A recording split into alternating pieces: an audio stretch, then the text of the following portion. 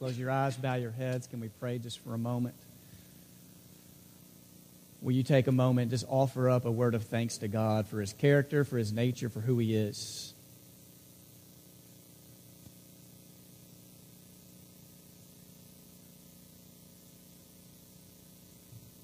Thank Him for His willingness to save us when we were at our worst.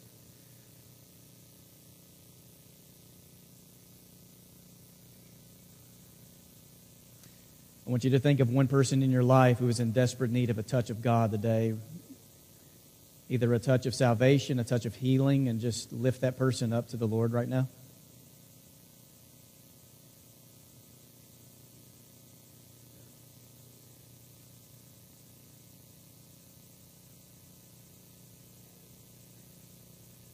God, thank you for our time together this morning.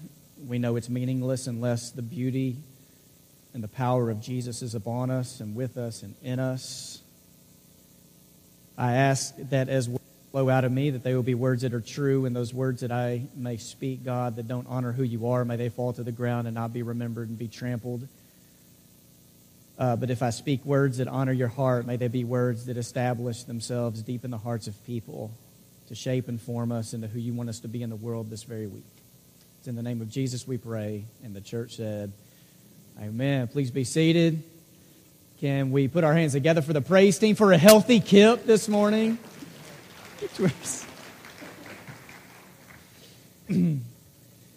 Kip, when you're gone, we miss you, man. Armani, we're grateful to have you here this summer.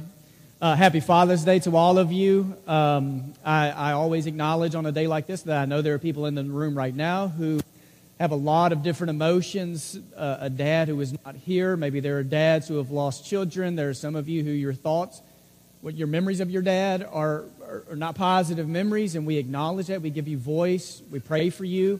I know there are a lot of you in here that today is a day full of a lot of joy. You've already reached out to your dad.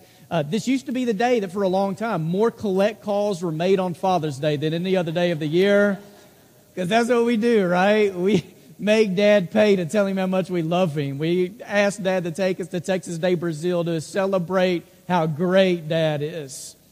I want to thank you that as my wife and I, as we left Texas to move here, we're so far away from family. So many of you have stepped into our lives to be spiritual dads, moms, spiritual grandparents, spiritual aunts and uncles.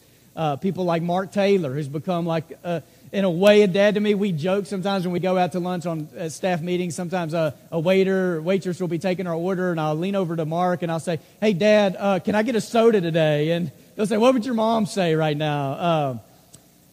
It's good to be with you. All right, so when we come into this room, sometimes we say things like this, that it's not that we want a lot of stuff from you at Sycamore View, we want stuff for you.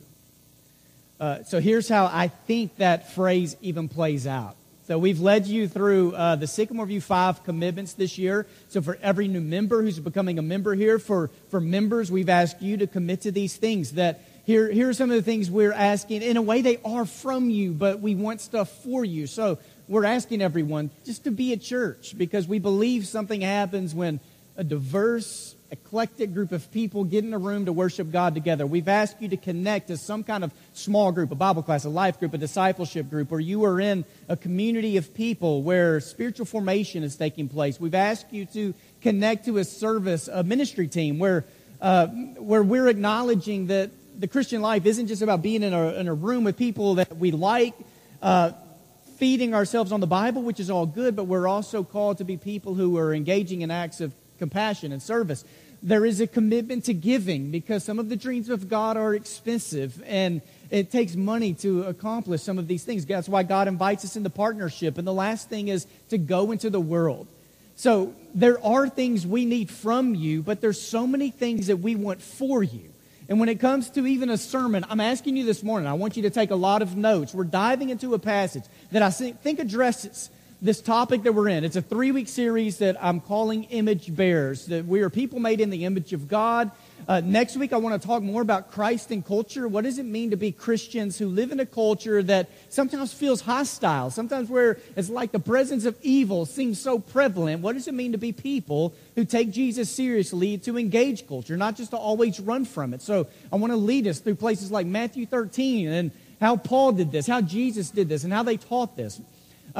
When it comes to the word sexuality, and I know there's so many challenges with this now, of who gets to define marriage and what's going on at Target and bathrooms, and there are a lot of questions you have and things that, a lot of concerns that people have of where's the world going and where has the world been and how do we faithfully follow Jesus and what kind of world are our grandchildren growing up in. But before we can talk about Christ and culture, I think we have to talk about what does it mean to be image bearers of God, that God created every human being. There's not a human being who walks the face of this planet that God did not breathe them into existence. How do we treat other human beings? So last week, I encourage you to go on and listen to the sermon from last week. It was in the creation story about when God created human beings in His own image. And today I want to open up 1 Corinthians chapter 6. I think it is one of the most important chapters in all the Bible, especially the New Testament, of what it means to be people who honor who we are with God and honor our bodies in a way that we respect how God created our bodies. And I think what I have this morning for you, what God has given me, is a word of hope and a word of good news. Now, for parents in the room with kids, I'm going to do my very best to be really careful with what words I use to talk about sexuality, because I don't want you bringing your 7 and 8 and 9-year-olds to the office this week for me to explain things I've said from the stage. You know what I'm saying? So I'm going to do my very best. Just the word sexuality, when you think about it, especially through the Bible, it's not what your body does with another human being. It is who you are with God. I think that is the foundation. That God has created us as people who are loved by God, created by God. We are sexual beings because God has created us that way.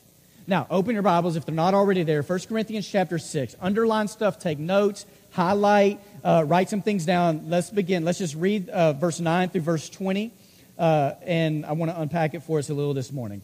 1 Corinthians 6, verse 9. Do you not know that wrongdoers will not inherit the kingdom of God? Do not be deceived. Fornicators, idolaters, adulterers, male prostitutes, sodomites, thieves, the greedy, drunkards, revilers, robbers. Okay, did that get almost everybody? Right? All right, none of these will inherit the kingdom of God. And this is what some of you used to be, but you were washed, you were sanctified, you were justified in the name of the Lord Jesus Christ and in the Spirit of our God. Now, if your Bible doesn't have quotations in verse 12, some of these phrases need quotations around them. All things are lawful for me, but not all things are beneficial. All things are lawful for me, but I will not be dominated by anything. Food is meant for the stomach, and the stomach for food. And God will destroy both one and the other. The body is meant not for fornication, but for the Lord, and the Lord for the body. And God raised the Lord and will also raise us by His power. Do you not know that your bodies are members of Christ? So should I therefore take the members of Christ and make them members of a prostitute? Never. Do you not know that whoever is united to a prostitute becomes one body with her? For it is said, the two shall be one flesh. Quotes Genesis chapter 2, verse 17. But anyone united to the Lord becomes one spirit with Him. Shun fornication. Like, don't flirt with it, right? Shun fornication. Every sin that a person commits is outside the body, but the fornicator sins against the body itself. Or do you not know that your body is a temple of the Holy Spirit within you, which you have from God, and that you were not your own, for you were bought with a price. Therefore glorify God with your body. And the church said, amen. Pretty good word. All right, a few things I want you to notice in this passage, okay? Number one, Paul is referring to everyone, and he doesn't use the word family, but he is addressing everyone in the church. And I want to come back to that in a little while and talk about that, because 1 Corinthians really gets at this, where Paul he's talking to the old and to the young. He's addressing married people and single people, widows. He's addressing Jews and Gentiles, rich and poor. So all these people are together, and he wants them to acknowledge that. So he's addressing all of them. You all were washed. You all were sanctified. Y'all, okay? So we're all in this together. Also, he wants people to understand that how we treat and respect our bodies will have a major impact on how we treat and respect the bodies of other people. Another thing he wants people to understand is he wants to instruct them about problems facing them because of culture. And some of the things I'm going to share with you today, you're going to be like, man, maybe the world hasn't changed that much over the last 2,000 years. So Paul wants to instruct them about challenges in their culture, and what he wants them to also see is that how you treat your own body becomes a witness to the world of God's faithfulness.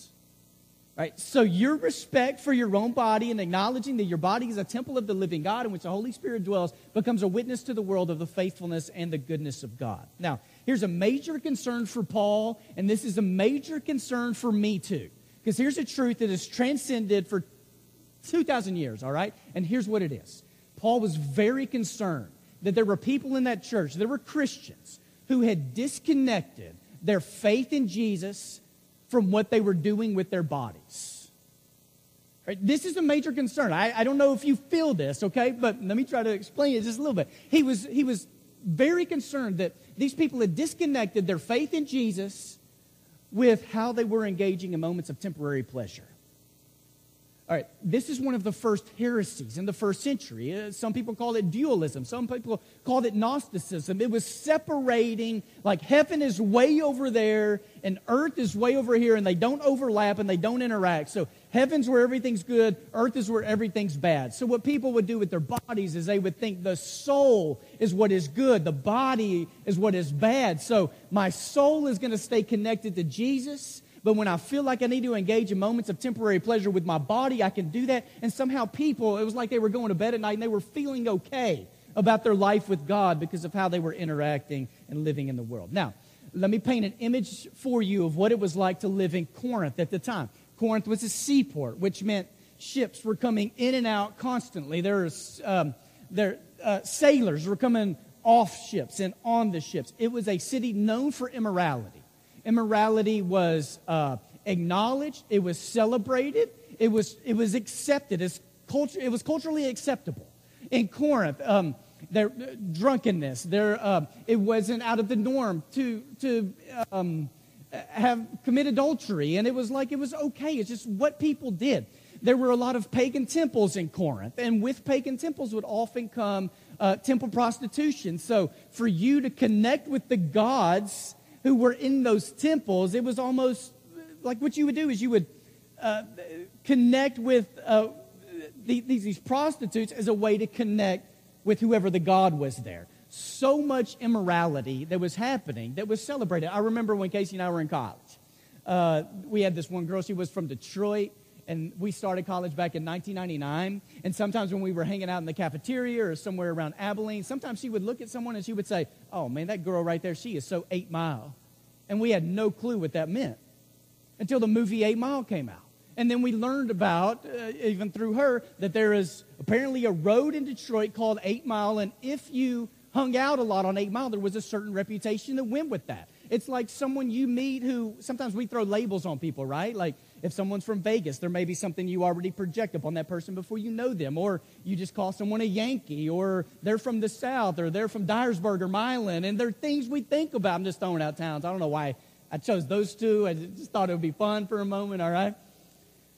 But in the first century, if you were from Corinth, there was a reputation that went with that. It's like, oh man, that person is so Corinth. Like there were phrases that they would throw around like Corinthanize. I mean, these phrases of these people are from Corinth, which means they were a certain kind of people. Now, Paul is writing to people in that church who were born in Corinth, raised in Corinth, had lived in Corinth, now came to know Jesus in Corinth. So think about how many people in that church had a past, right? A bad past. And some of you are like, well, it's kind of me too. And maybe there's some good news for you. So he writes to them, these people who have a past, because what he wants them to know is what I want you to know too, is until we fully embrace the God of our future and the God who wants something for us in our present, if we fail to embrace the God of our future and the God of our present, we're going to sink back into doing things from our past. And there's another way. In 1 Corinthians chapter 6, let's just focus on verse 9 and 11 just for a moment. Now, a series like what I'm doing right now, a 3-week series on biblical sexuality, is so hard. And here's one of the main reasons why. Because it is so easy for us to elevate certain sins above other sins, right? And some of this is because it's a lot more fun to point out sins in other people than it is to point out sins in me.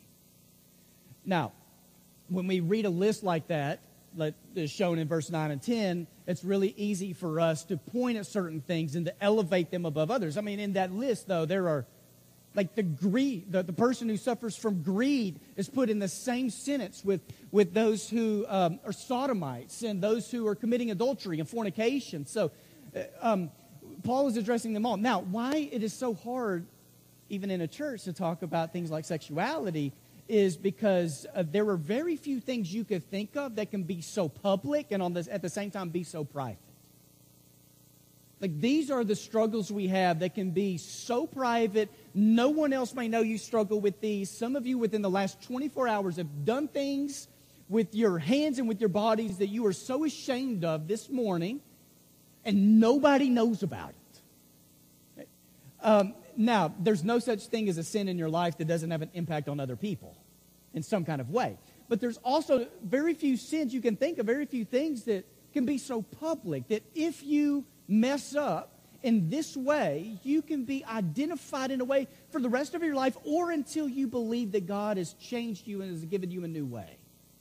Right? So, what Paul addresses here is he lists out all these things, and then he says these people will not inherit the kingdom of God. Now, something about the kingdom of God. Paul doesn't say, for you will not inherit heaven. And sometimes we take phrases like kingdom of God and we think it is fully equal to heaven. Like you could just place heaven in that category. Heaven is a part of the kingdom of God, but the kingdom of God is more broad than the future. Paul is not just addressing people in the future. What he's wanting people to understand is that if you give into these things now, it is impossible for you to be fully invested in kingdom life because you are being held down. You're in bondage. You are so distracted. So what he's wanting people to know is that the kingdom of God is inviting you into a certain kind of life right now where there's participation and a new calling and a new identity. And for you to miss that now, you are missing out on the reign of God in your life today. Now, as you read verse 9, 10, and 11, I think this is so important. Do you read this as a threat or as good news? And some of you will talk about this later on in life groups. You could read this and you could send this as a text message to people today as a threat, as a word of warning of if you engage in these things, there is no future for you or no present right now for you in the kingdom of God. But that's leaving off verse 11. Because I think why Paul is placing this in front of the people is not as a threat. And it's not some form of manipulation. It is a reminder of who they are now in God.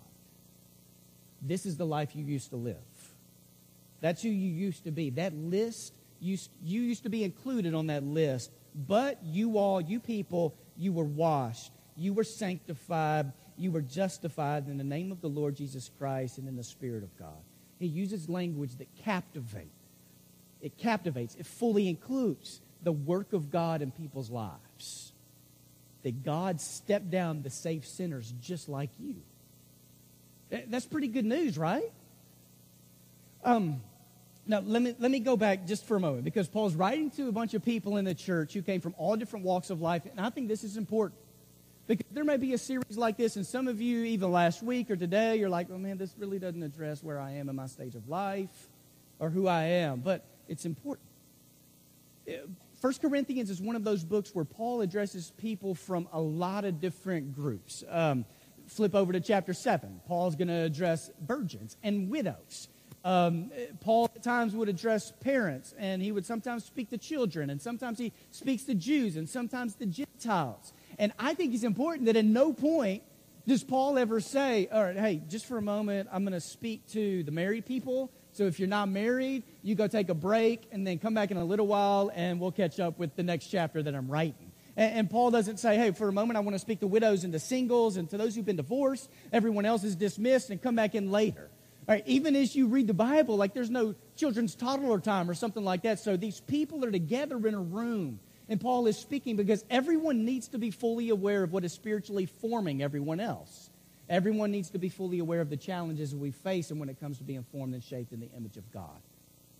So I think there is a word here for people who are married. And I think the Bible has a word for people who are married. And we miss some of this because we live in a culture now where we date before we enter into covenant. And we do realize, and dating was great, all right? It was fun. Casey and I enjoyed it.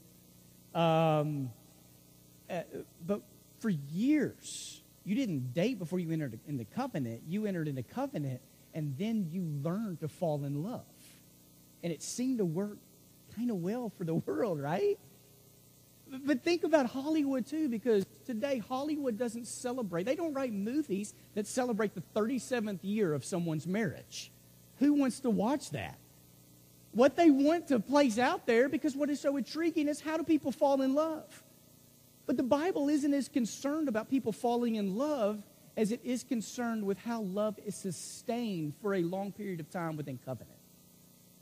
I did lunch, Dan Butler and I did lunch last week. Dan and Pam are about to celebrate their 45th anniversary this year, right? 45 years. Now, yeah.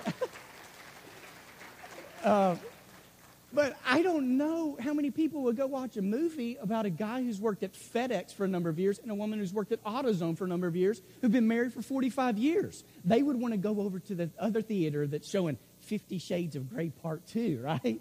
Or something like that. And what we need to realize is that when the Bible talks about marriage, it is how love is sustained and how love keeps on going. Now, let me speak a word that I sometimes speak every couple of years that I think is so important. It is easy for some Christians and some churches to idolize marriage and the family as if it is the ultimate goal for the life of a Christian. All right, the ultimate goal of the Christian life isn't for single people to be married and then to have kids and then have a family. The ultimate goal of the Christian life is for one's mind, heart, body, and soul to be given over to God and fully over to God. All right, so I want you to be really careful when you walk up to single people and you make jokes or you say things about, well, is there anyone in the future? Are you dating anyone? You know, can I get you some, eHarmony, gift card or something this year? Because you don't know what kind of salt you're pouring into wounds. To be single can be a gift from God. The Bible affirms that, okay? Now, to 1 Corinthians chapter 6, it's not a threat. It is a reminder. It's not a way of saying, watch out or else, or don't go back. It's this way of saying, you have been on the list before, but Jesus has given you a fresh new start. Here's a whole new way to live. All right, now, I know it may seem like I'm going on tangents and I'm addressing a lot of different people, but this is really difficult because I have a lot of things I want to say and a lot of things you need to hear. There are people in this room who, when it comes to what you have done with your body, we have young people and people who may not be so young, who are innocent, and you have lived with God in a way that your body is pure. And I'm not just talking about sexuality, but even other things you may do with your body. You have done your very best to honor God with who you are. And we celebrate that. We pray for that. I remember probably 7 years ago, we had 7 dangerous prayers we prayed as a church, one for every day of the week. And our prayer on Fridays were prayers of purity over people in this church. And those need to be prayers that we continue to pray. But here's what I also acknowledge, is that a lot of people in this room, you have a past. And a past that sometimes haunts you. And a past that sometimes you worry if you've been forgiven by God or not. I remember a time I went to a youth retreat. I was back in high school. And the focus on that retreat was purity and what we were doing with our body. And I remember we finished the session and they sent us over to the snack table. And like a bunch of teens do, especially the dudes, man, we were on a dead sprint to the snack table because there were Oreo cookies and chocolate chip cookies and bags of chips. And there were sodas. And this was back in the day when I could eat 40 Oreos and not feel guilty, and it would do nothing to my body. I would be able to eat 30 minutes later, all right? And we took off on this dead sprint to the table. And when we got to the table, it was like other people had beaten us there. Because every single cookie had a bite taken out of it. And the cups that we were supposed to use to pour our drinks either had lipstick stains or teeth marks, or people had bitten the styrofoam off of them. Like everything, even the chip bags, there were just things done. It was like, man, other people have been here, and this is gross. Even for teenage boys, it was like, this is gross. And before we could eat anything else, the person who was leading that retreat called us back down and said, this is what it's like when you give your body to someone else. No one else wants a piece of who you are. And I remember hearing that. And then I was looking to the left and the right to all these other friends that I was with, and I was like, okay, I get what you're saying. A call to holiness and purity, and I get that. I get some of the prayers we're supposed to say, but I remember thinking, I really hope at some point in this retreat there is some word of hope. Because I was looking to the left and to the right, and I knew what some of these other high school students, I knew what all of us, some of the things we had participated in already in our lives, and that we were the people who had been at that table, like we represented those things. And I was hoping there was some word of hope for us, that God would still invite us and allow us, and that there would be people who may still love us in our future. Is this making sense? All right, and there's another preacher, Matt Chandler. I want to show you a clip. This is an infamous clip. Maybe you've seen it before. Matt Chandler's a pastor in North Dallas, and he addresses this. He addresses how he got really frustrated with the church, how it talked about purity. And he gives a word of hope that I want you to see and then I want to build off of. It's about 3.5 minutes, but check this out. But it didn't take long before my passion for the gospel and my passion to see lost men and women saved started to rub against or collide with the church. And so it wasn't very long, and I can give you dozens and dozens of stories, but really one that kind of broke the camel's back, where I decided if I was going to do this, I wasn't going to do it as a churchman, because the church, more often than not, was an enemy of conversion and not its friend. I'll give you an example. This turn in me, this break in me happened that God has been just disciplining me on ever since.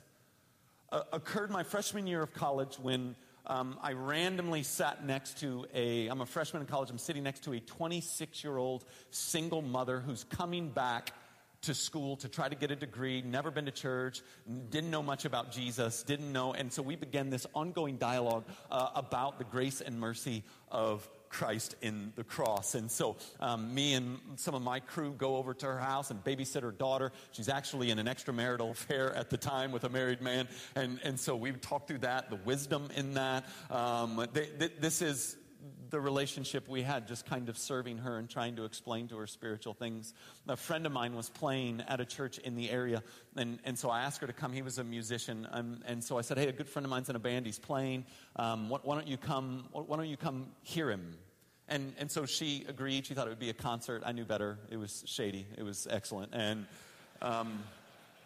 she came with me, and we listened to Robbie play, and he was tremendous, just a real anointed guy. And then the minister got up, and he said, today I want to talk to you about sex. And so I immediately go, uh-oh, this could be a problem. And he took a red rose, and he smelled it, and he showed how pretty it was, and then he threw it out into the crowd. He goes, everybody needs to smell this. There's about 1,000 of us there, almost all of us college and high school. Smell the rose. I want you to smell it. I want you to touch it. I want you to see the texture in it. Do it, and I'm going to teach. And then he began what honestly, up until this day, and this might have to do with my heart, I'm still wrestling, was one of the worst, most horrific handlings of what sex is and what it isn't that I ever sat through. It was fear-mongering at its best. It was, you don't want syphilis, do you? And everybody's smiling and having a good time until there's herpes on your lip, right? And so I'm just thinking with Kim beside me, what are you doing? What are you doing? And then as it wraps up, he goes, where's my rose? Where is it? Where's my rose? And, some kid came up, the rose is just completely jacked up. It's broken, the things are off, the petals are broken. And he lifts it up, and his big crescendo, his point is to hold up that rose and go, now who would want this? Who would want this rose? And I remember feeling anger, like real, legitimate, I want to hurt him anger. And it was all I could do not to scream out, Jesus wants the rose. That's the point of the gospel, that Jesus wants the rose. That he made him who knew no sin to be sin on our behalf, that we might become the righteousness of God in him. That while we were yet sinners, Christ died for us. Christ won. You're not even teaching the basics of our faith.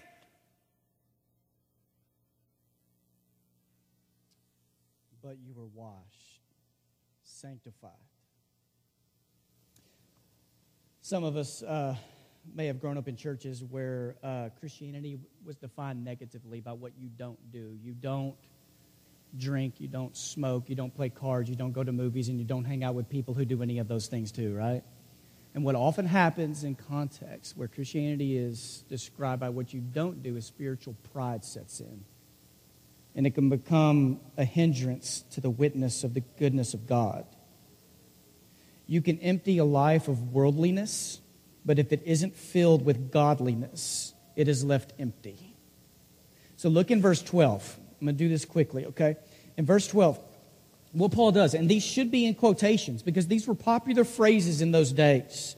All things are lawful for me, but not all things are beneficial. All things are lawful for me. I will not be dominated by them. Food is meant for the stomach for food. Like, these were popular phrases. They were living under some of the same phrases that we often throw around too. If it feels good, you should do it.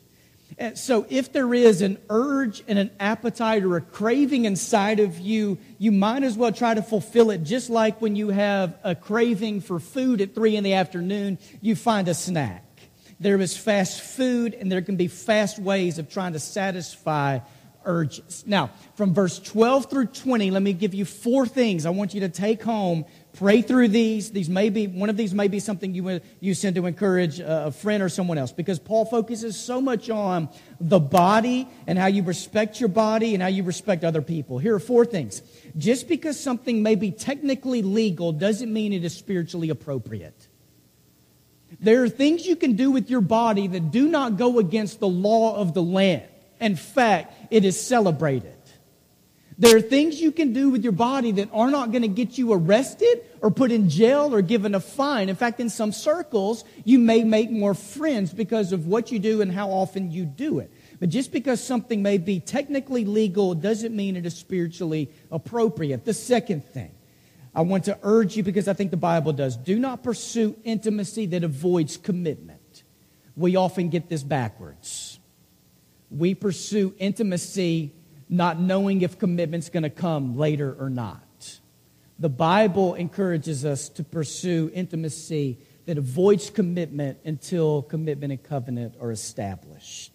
Number 3. The physical part of you is not a piece of property that is disconnected from the spiritual part of you. The physical part of you goes hand in hand with the spiritual part of you. Because the 4th thing is this: God owns and wants the whole thing. All you are. So in verse 18, it's not make sure you don't flirt too much with temptation. It is you shun, you run from any hint of it. And Paul uses an image that was good news, an image that I think would have made people sit back and reflect of, wow, God really is good. What Paul says is you are temples of the living God. You are a temple in which the Spirit of God has chosen to indwell. Now, a temple is not a temple of God unless it has been filled with the presence of God. And it doesn't mean you become perfect, but what it means is that through the work of Jesus, God no longer chooses to fully dwell in a temple where you have to visit there to have sins forgiven, but God has chosen to indwell within you. You are living, walking temples of the living God. I told this story about 4 or 5 years ago. I was asked to speak at one of our Christian universities, and the topic was on sex. I got to go talk to a bunch of college students about this. And they wanted me to talk about, once people have made mistakes, what is the Word of God for them? So I went and spoke in chapel at this Christian university, and then they kept me that night they said, hey, we're just going to open up a forum, and people will come, and it's going to be a Q&A. I had nothing to prepare for. Over 100 college students showed up, and questions went on for what seemed like 2 hours, and they didn't hold back. And then after the Q&A, some people left, but there was a line of people that would have started from these steps and went all the way to where the back doors are right now of people waiting to talk to me. and they were confessing all kind of things. And there was one girl who she sat down on the front row, and she was waiting for everyone else to leave. And she sat there with her face in her hands, weeping while I talked and prayed over one person after another. And then after everyone left, I went and I sat down by her, and she started opening up. She said, I'm 21 years old. And for the first 21 years of my life, I had never messed around with a guy. And I've never had a sip of alcohol. And 2 days ago, on Sunday night, I was there on a Tuesday, 48 hours ago, I did both of those for the first time in one night. I drank too much, and I lost my virginity all in one night. Devastated. And she started talking about how much of a failure she was and if God would ever forgive her because of the things she had done. And I stopped her, and I was in an appropriate setting, all right? I had a friend there. I took her hand in mine, and I said, I need to speak a word that I'm asking God to plant inside of you. Here's what Satan wants you to believe right now. Satan wants you to believe that what you did Sunday night is your new reputation, and he wants you to live into the reputation. He wants you to believe that what you did is who you are now. After all, the next time she would date, and I don't remember this girl's name, I don't even remember what she looks like, that there would probably be another guy who comes into her life and says, well, if you did that with him, why don't you do that with me? And this goes with both genders, right? And I said, this is what Satan wants you to believe, but here's what God wants you to believe. God wants you to believe that what happened Sunday night was a mistake. And now God wants you to believe that he can redeem your life, and that his love is inviting you deeper into his heart. And that any time a repentive heart comes before the Lord, God does not shun them. He does not push them away. He welcomes them into his presence. And God wants you to believe that from this day forward, you still have a gift that you can give your husband one day. And I wish this morning I could take your hand in mine. Now, some of you wouldn't want me to do that. Terry Miller would probably punch me if I tried to do that, all right? And I wish I could say two things to you. Sometimes there are people who meet me in my office. They call me. They want to go do coffee. And what they ask is they say, Josh, I need you to pray for God to take sexual desires away from me. And here's my response. I can't pray that prayer because I don't know if God will honor that prayer. Because you were created as a sexual being. It's who we are. It's how we are wired. So to pray for God to take sexual desires away from you is to go against what it means to be human and created by God. But here's my prayer for you, is that you have a greater understanding of what your identity is in God, and that God will give you the strength to practice a kind of self-control that can only come through the presence and power of the Holy Spirit. And here's the other thing for some of you and for so many people in our culture, is they enter into relationships with people and they ask God to bless relationships that are not honoring the covenant God has given them. And if people are living in willful disobedience, why would God bless something like that? Now, I want to be careful because God blesses us in our disobedience every day, right? I just want to encourage people that when it comes to how we treat our bodies, the bodies of others, and whatever relationship we are in, that we are practicing the kind of commitment that God has initiated, ordained, anointed, and has set in motion.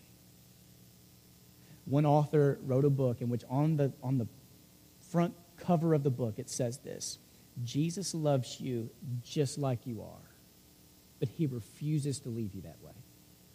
He wants you to be just like Jesus.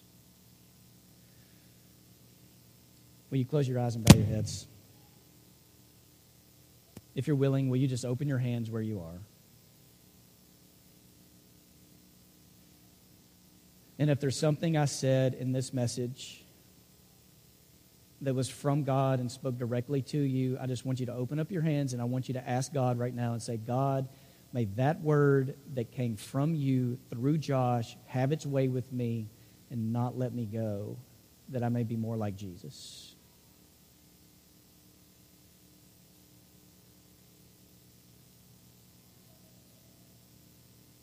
And if there is a word I spoke today from God that you need to speak into the life of another person, will you ask God today to give you the courage and the boldness, to give you the wisdom and discernment to know how and when to speak that word?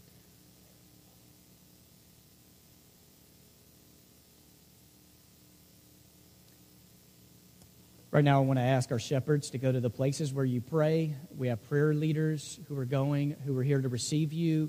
And every Sunday is important, but I think this is a day where we need movement for prayer.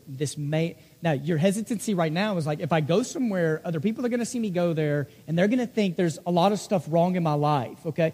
And maybe that's what you need this morning. But I also think that there are places of prayer this morning for you to realize that we are called to be witnesses in this world, and how we respect our bodies and how we respect and live in our marriages become powerful witnesses to the world of the goodness and the faithfulness and the beauty of God. So we offer some places for you for prayer this morning. We stand together. Let's sing this song, and feel free to find someone for prayer. This is my